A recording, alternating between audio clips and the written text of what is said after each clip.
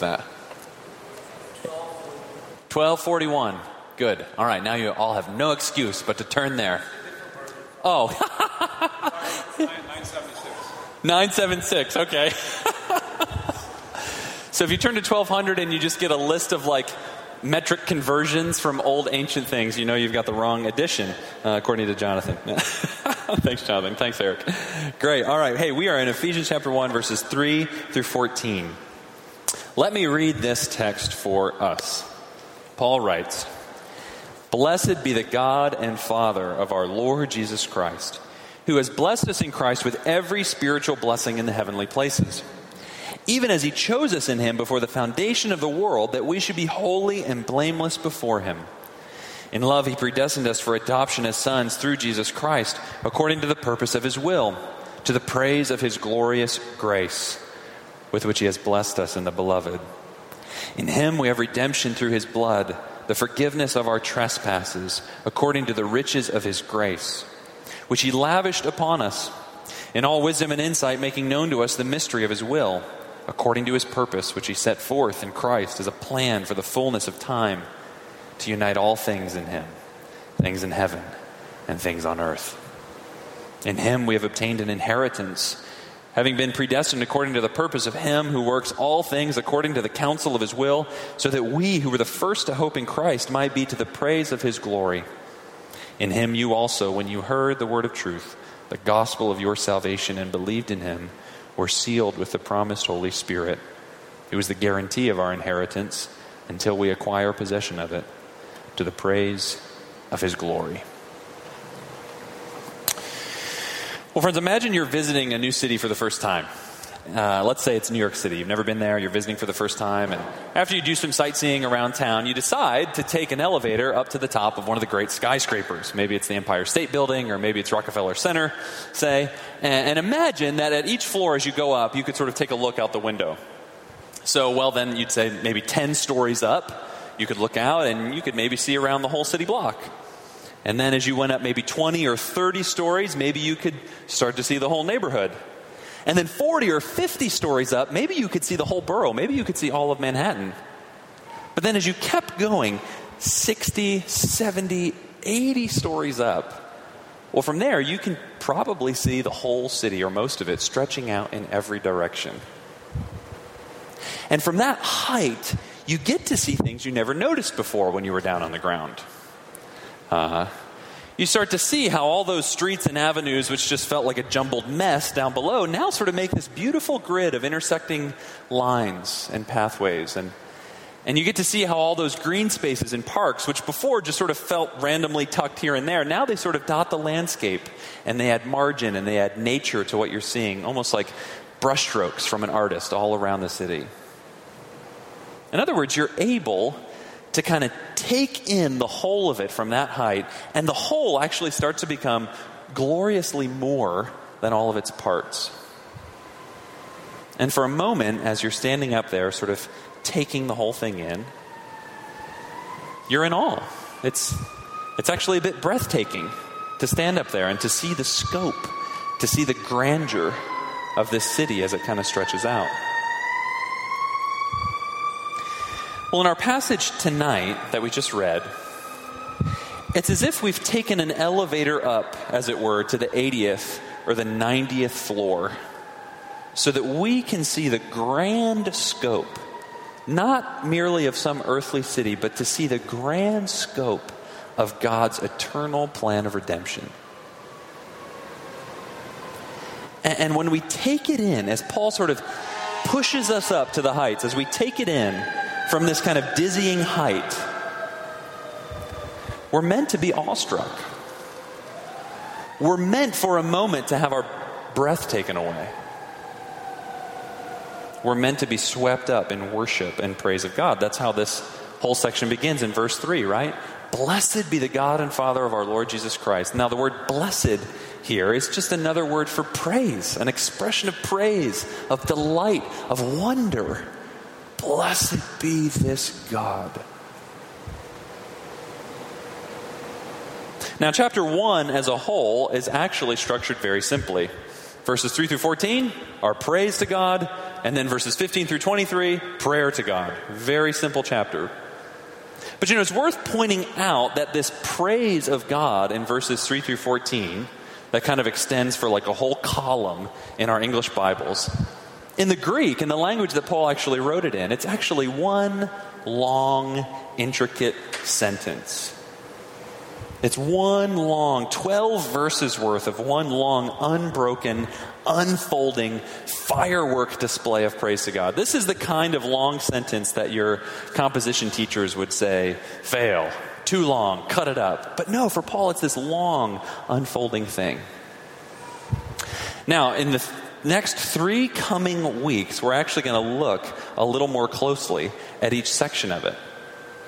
But even if we do sort of break it down in that way in the coming weeks, I want us to see tonight that we're meant to view it all as one piece.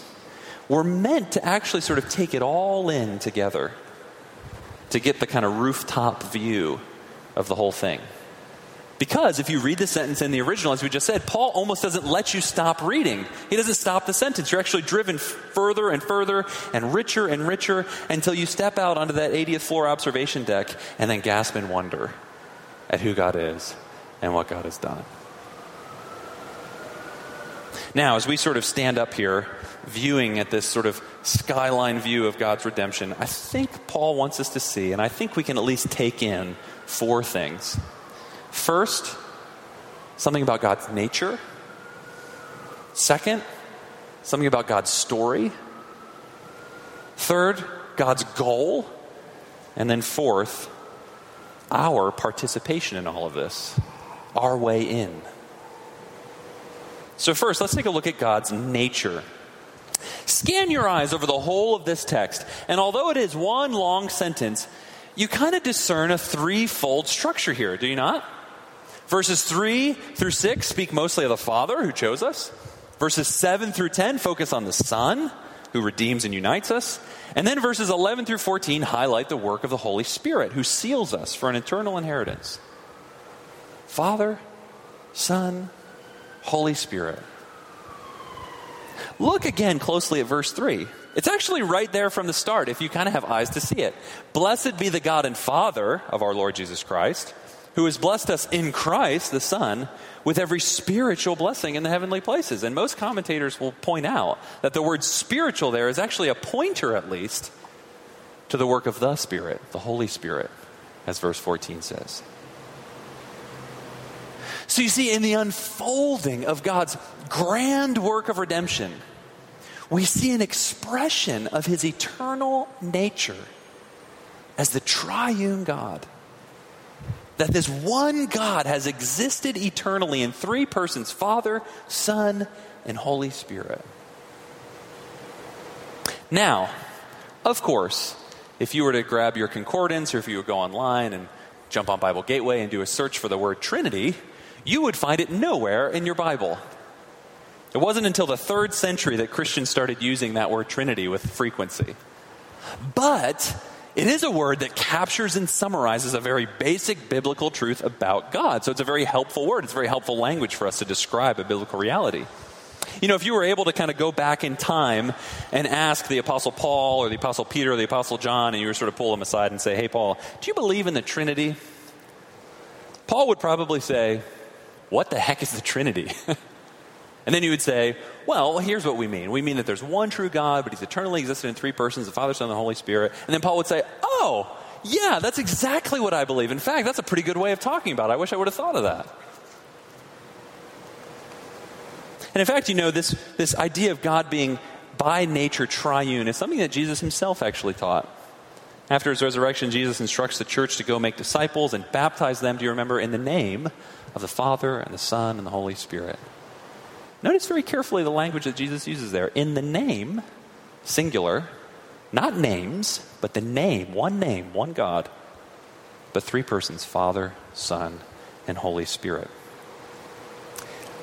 In fact, in the book of Ephesians, you see God's triune nature coming up actually all over the place. It's like water in the ground that just keeps seeping through all the cracks. Look down at chapter 2, verse 18. Skip ahead another chapter. So we've seen it in chapter 1. Now look in chapter 2, verse 18. Paul's speaking of our peace with God and our peace with one another that comes through the work of Jesus' cross. And he says, through him, through Jesus the Son, we both, that is Jews and Gentiles, have access in one Spirit to the Father. Through the Son, by the Spirit, to the Father.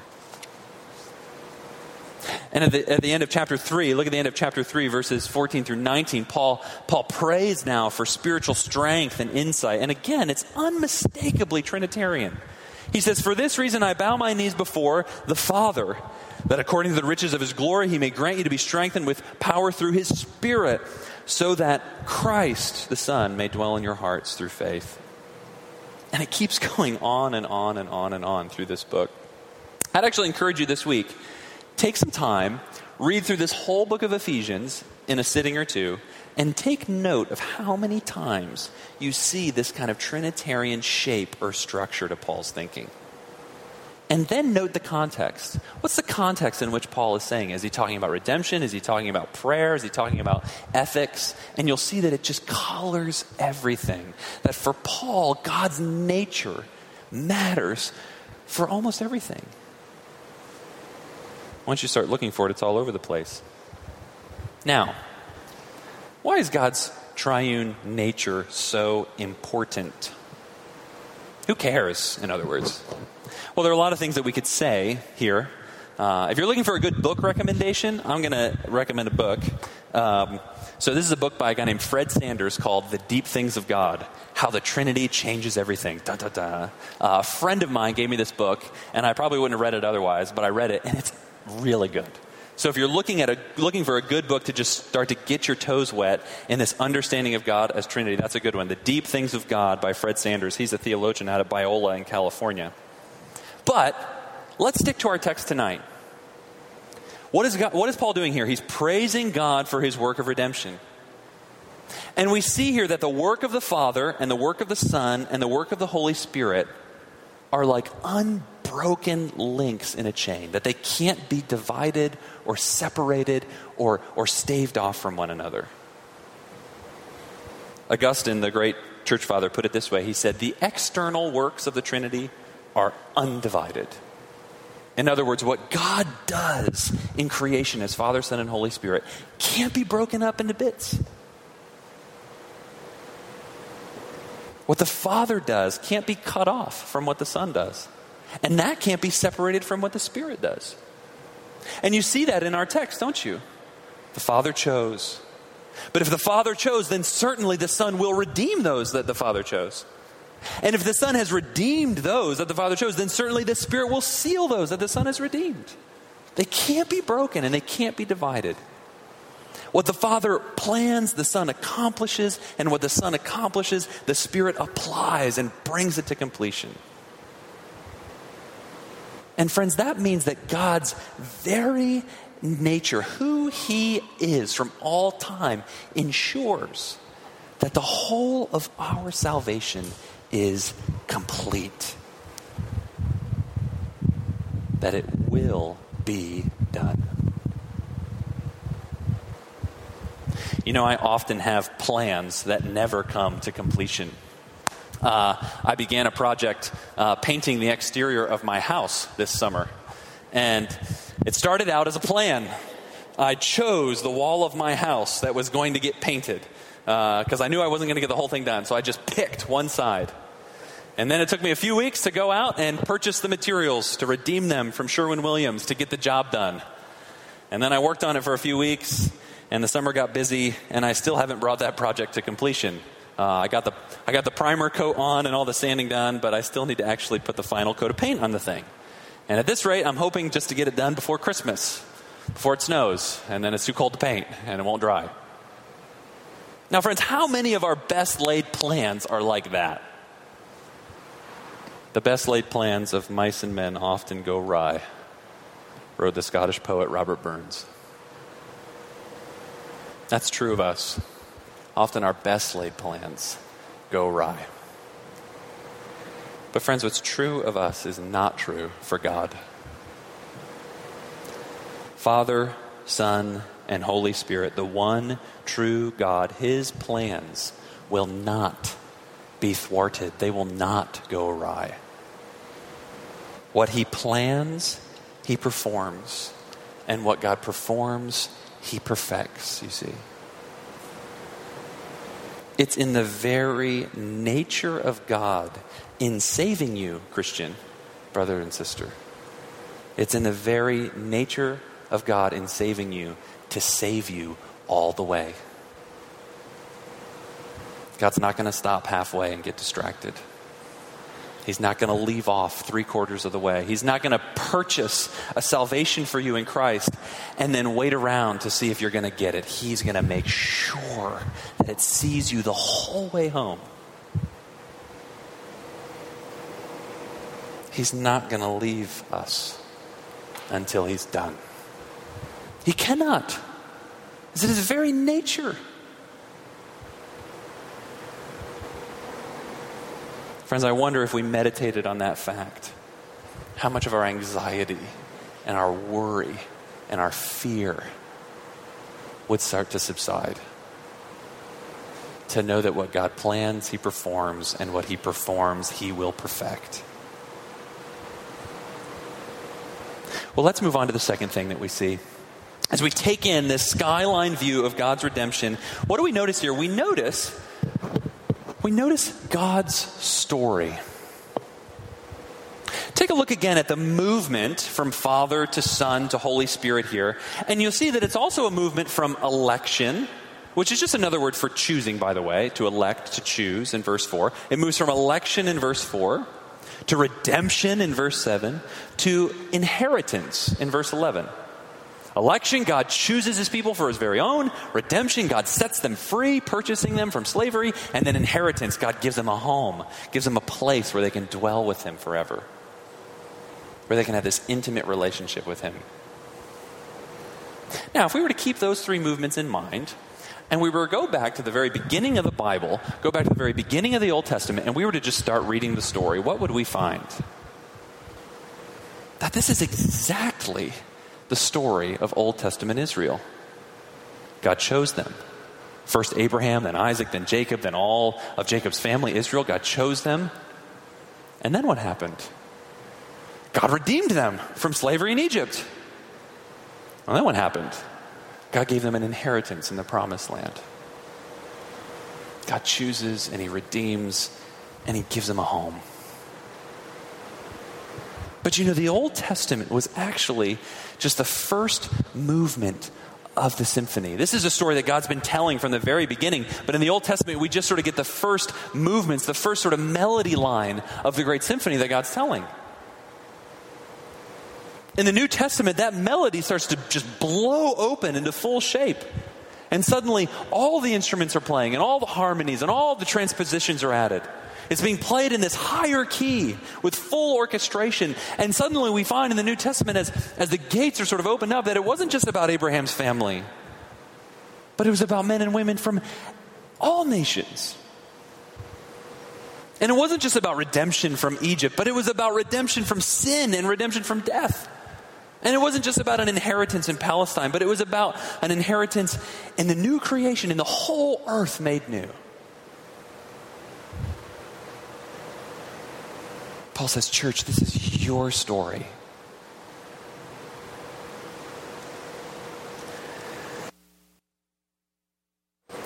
You know, friends, whether you like it or not, you're actually living your life according to some story. There's some plot, there's some narrative that's running at a deep level in your heart that shapes your thinking and your feeling and your acting. You might not have thought of it that way, but I guarantee you it is true. Have you ever taken a moment and just examined what that story is? Have you ever taken some time to reflect and ask deep down, what is the narrative that's shaping my life? What story do I see myself a part of? Am I a collection of just time and chance and energy, a big pile of chemicals and stimulus and response? And is the best that I can hope to do is leave things a little better than I found them and hopefully get a little happiness before my brief spark is extinguished and we all return into nothingness? Well, that's a bit existential for most of us. That's probably not the story we think we're living by. Most of our stories are a bit more mundane, aren't they? Get a good job, earn a decent wage, find the right person, live comfortably, and hopefully when my life ends, well, I don't really want to think too much about that.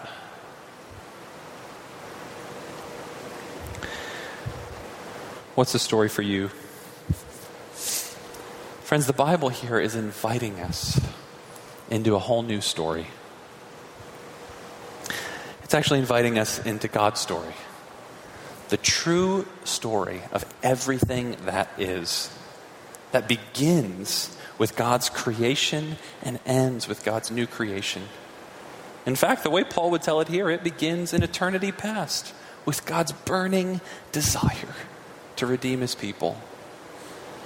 It begins with creation and ends in new creation. In the middle of that story, in the face of our rebellion against God and in the face of the death and decay that it brings, this story tells us of a God who chooses and redeems at the price of the blood of his own Son, and who seals and secures us by the person of his own Spirit.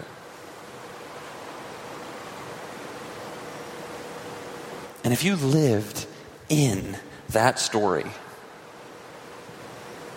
it would begin to change your view of everything. And it wouldn't just change your view of everything. Again, it would change how you feel and how you think and how you act. You know, suddenly the material world that we inhabit isn't just raw material to be used and manipulated. No. This world is a gift of God to be cared for and to be cultivated if we're living by God's story, the one true story of all that is. And suddenly your job isn't just a means of building wealth, but your job is an avenue to serve others and to play a part of shining God's kingdom into the world. And suddenly your relationships don't just exist for a little mutual pleasure and a little mutual help, but suddenly they become these opportunities to call forth in one another the image of God. And they become opportunities to exercise forgiveness and grace, and on and on and on. Suddenly, nothing gets untouched when you begin to live into God's story. And Paul's inviting us. We're being invited to step into it and to realize how much better it is than so many of the parodies that we try to live our lives by. Third thing we see in this skyline view of God's redemption is God's goal. Now, what's the end that God is after here? Why is God doing all this? Why does the Father, Son, and Holy Spirit choose and redeem and seal for an inheritance? What is God doing? What is his chief end, his ultimate goal in doing all this? Well, again and again, it came through that refrain. Did you catch it when we read it earlier in the service? Again and again we read, to the praise of his glory.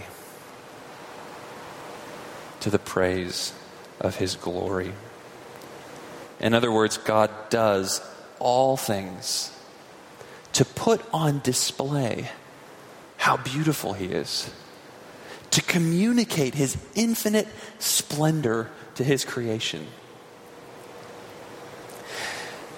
Now, at first, this sounds a bit strange, doesn't it? It sounds a bit, I don't know, how would you put it? It sounds a bit kind of egocentric of God, doesn't it? I mean, think about it. If you did something noteworthy, let's say you gave a very generous donation to a charity of some kind, and a news reporter found out about this, and they came to your door and they asked you, "Hey, why did you give such a generous gift? That was really amazing." What would people think if you answered and said, "Well, I did it to show how incredibly glorious I am"? I guarantee you that social media would explode with people calling you a self-centered jerk and all sorts of other names. You would be trending on Facebook, but not in a very positive way. But you see, friends, it's very different with God. And it's different with God because God is God. A number of years ago, my wife and I took a trip to Italy, and in Rome, as it turns out, there are a number of museums that you have to get tickets to like weeks in advance. And even if you have a ticket to these museums, you have to wait hours in line to get in. Now, why? Some of you are thinking, I would never wait hours to see a bunch of dead art. That sounds dumb. Why do people wait hours and plan weeks, months in advance to be able to get in to see these things? Because the things inside are worthy to be beheld.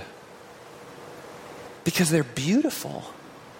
And they're worthy to be taken in and experienced and enjoyed. But friends, if that's true of human works of art, of just artifacts that we've made in our finite human capacities, how much more infinitely is it true of God?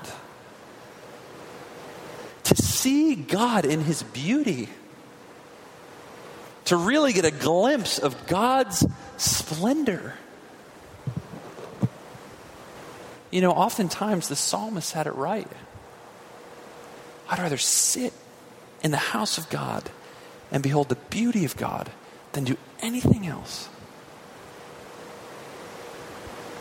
And what Paul is saying here is that God has blown open the doors. And he's done something to put his heart-thrilling, his soul-satisfying glory on display for everyone to see and to savor and to know and to enjoy. So you don't need a ticket and you don't need to wait hours to get in. God's goal is the praise of his glory. And that's really good news, because praising God's glory, savoring his beauty, knowing his just manifold splendor, that's the thing our hearts were made for. It's what we're starving for, really. It's the thing that haunts us every time we encounter some finite beauty. Whether it's beholding nature, or a piece of art, or taking in a breathtaking city skyline. In each of these things, there's an echo of a voice that says there's a deeper beauty to be had. A beauty that won't fade and that won't grow old. Because behind these finite encounters with beauty stands the glory of the infinite Creator. And this infinite Creator has put his glory on display in redemption. And he says, anyone now can come and they can drink without price. And that leads us to our last point. We've seen God's nature and God's story and God's goal, but then how do we participate in all of this? What's our entry point into this thing? How do we get in? There's a new candy store on Chapel Street. I forget what it's called. But when I walk by it with my kids, it's like a magnet. And we're just stuck to the window, staring at these stacks and stacks and stacks of sugary confectionery beauties. And we never go in, because they'll never take a nap if they eat all that sugar. But there we are, sort of standing at it, and it's like bright pink, and we can't get away. But friends, is that us with respect to God? Are we always looking through the window at God's glory and redemption? Always out on the street, never partaking, always just separated and one step off? What's our way in? Look again at verse 3. Blessed be the God and Father of our Lord Jesus Christ, who has blessed us in Christ with every spiritual blessing in the heavenly places. Now we've just been rehearsing those spiritual blessings. And we're going to unpack them in the weeks to come, to be chosen by the Father, to be redeemed by the Son, to be sealed by the Spirit, to have our hearts unleashed in the praise of God's glory. And how does all of that come to us?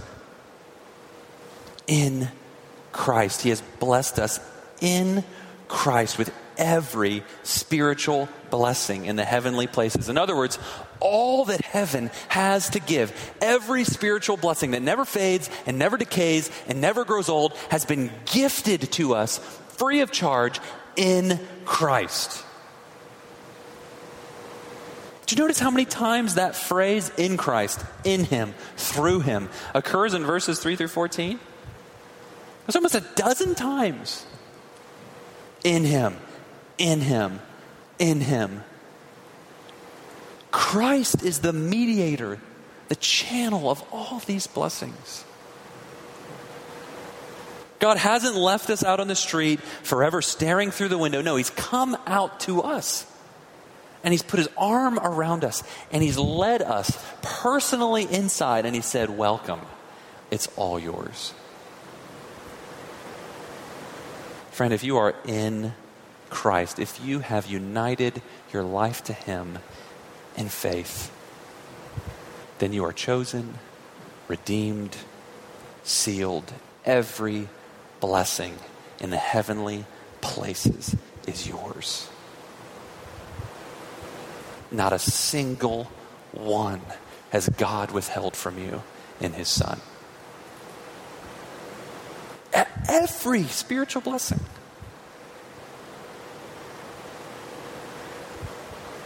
And of course, that's so much better than every material blessing in the earthly places, isn't it? I remember studying this book quite some time ago and coming across verse 3 and thinking, that's great, every spiritual blessing in the heavenly places. What about some material blessing once in a while, right? But you know, God doesn't promise us that in Christ. He doesn't promise us material blessings in the earthly places. But what He promises us is so much better. And why is it so much better? Well, lots of reasons, and we could enumerate them all. But I mean, just to get right down to it, to put it bluntly, because material blessings won't make you happy.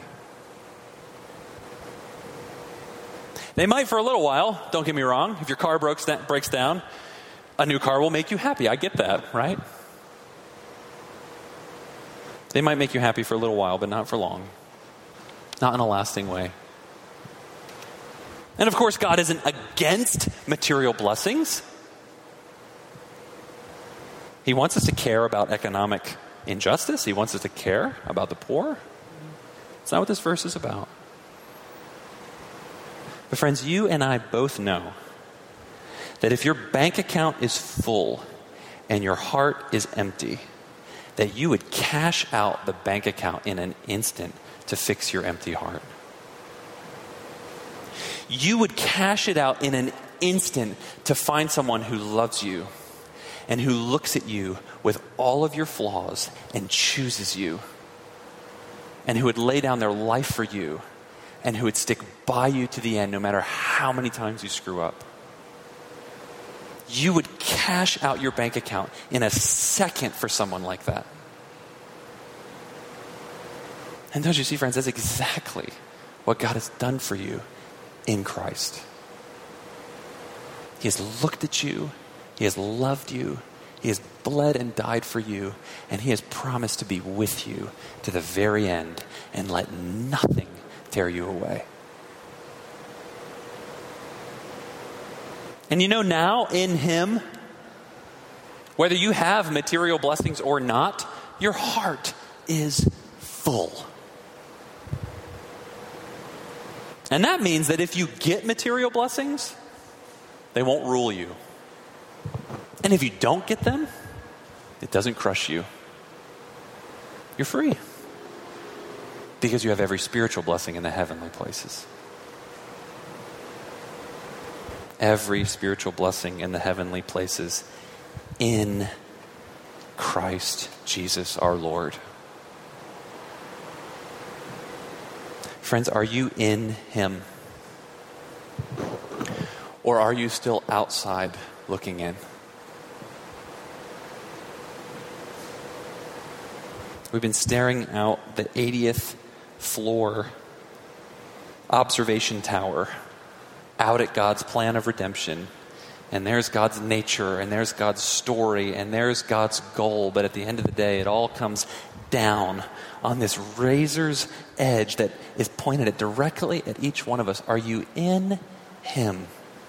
God has unleashed from heaven every spiritual blessing in Christ. There's not a single one He's withheld right there in His Son.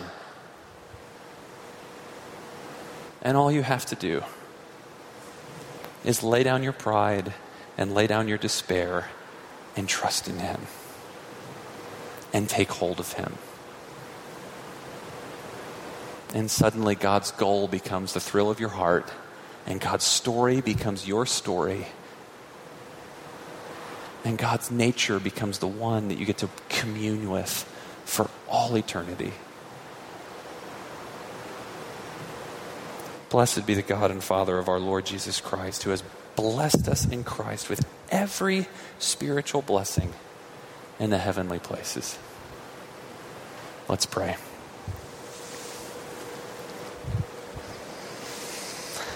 God, thank you tonight that we can draw near to you and call you our Father because of our Lord Jesus Christ and because of your Spirit. Lord, help us tonight to really believe these things that you tell us in your word. And give us, as Paul will pray later in this letter, give us strength in our inner being by your Holy Spirit to really grasp Jesus in all of the manifold, unrelenting love that you've given us in Christ. God, wake up our hearts because they're so sleepy. Remind us because we're so forgetful. Lord, even for some of us here tonight, call us forth from death into life. For those who are far off, God, bring them near. Bring them near in Christ so that we might live to the praise of your glory. Amen.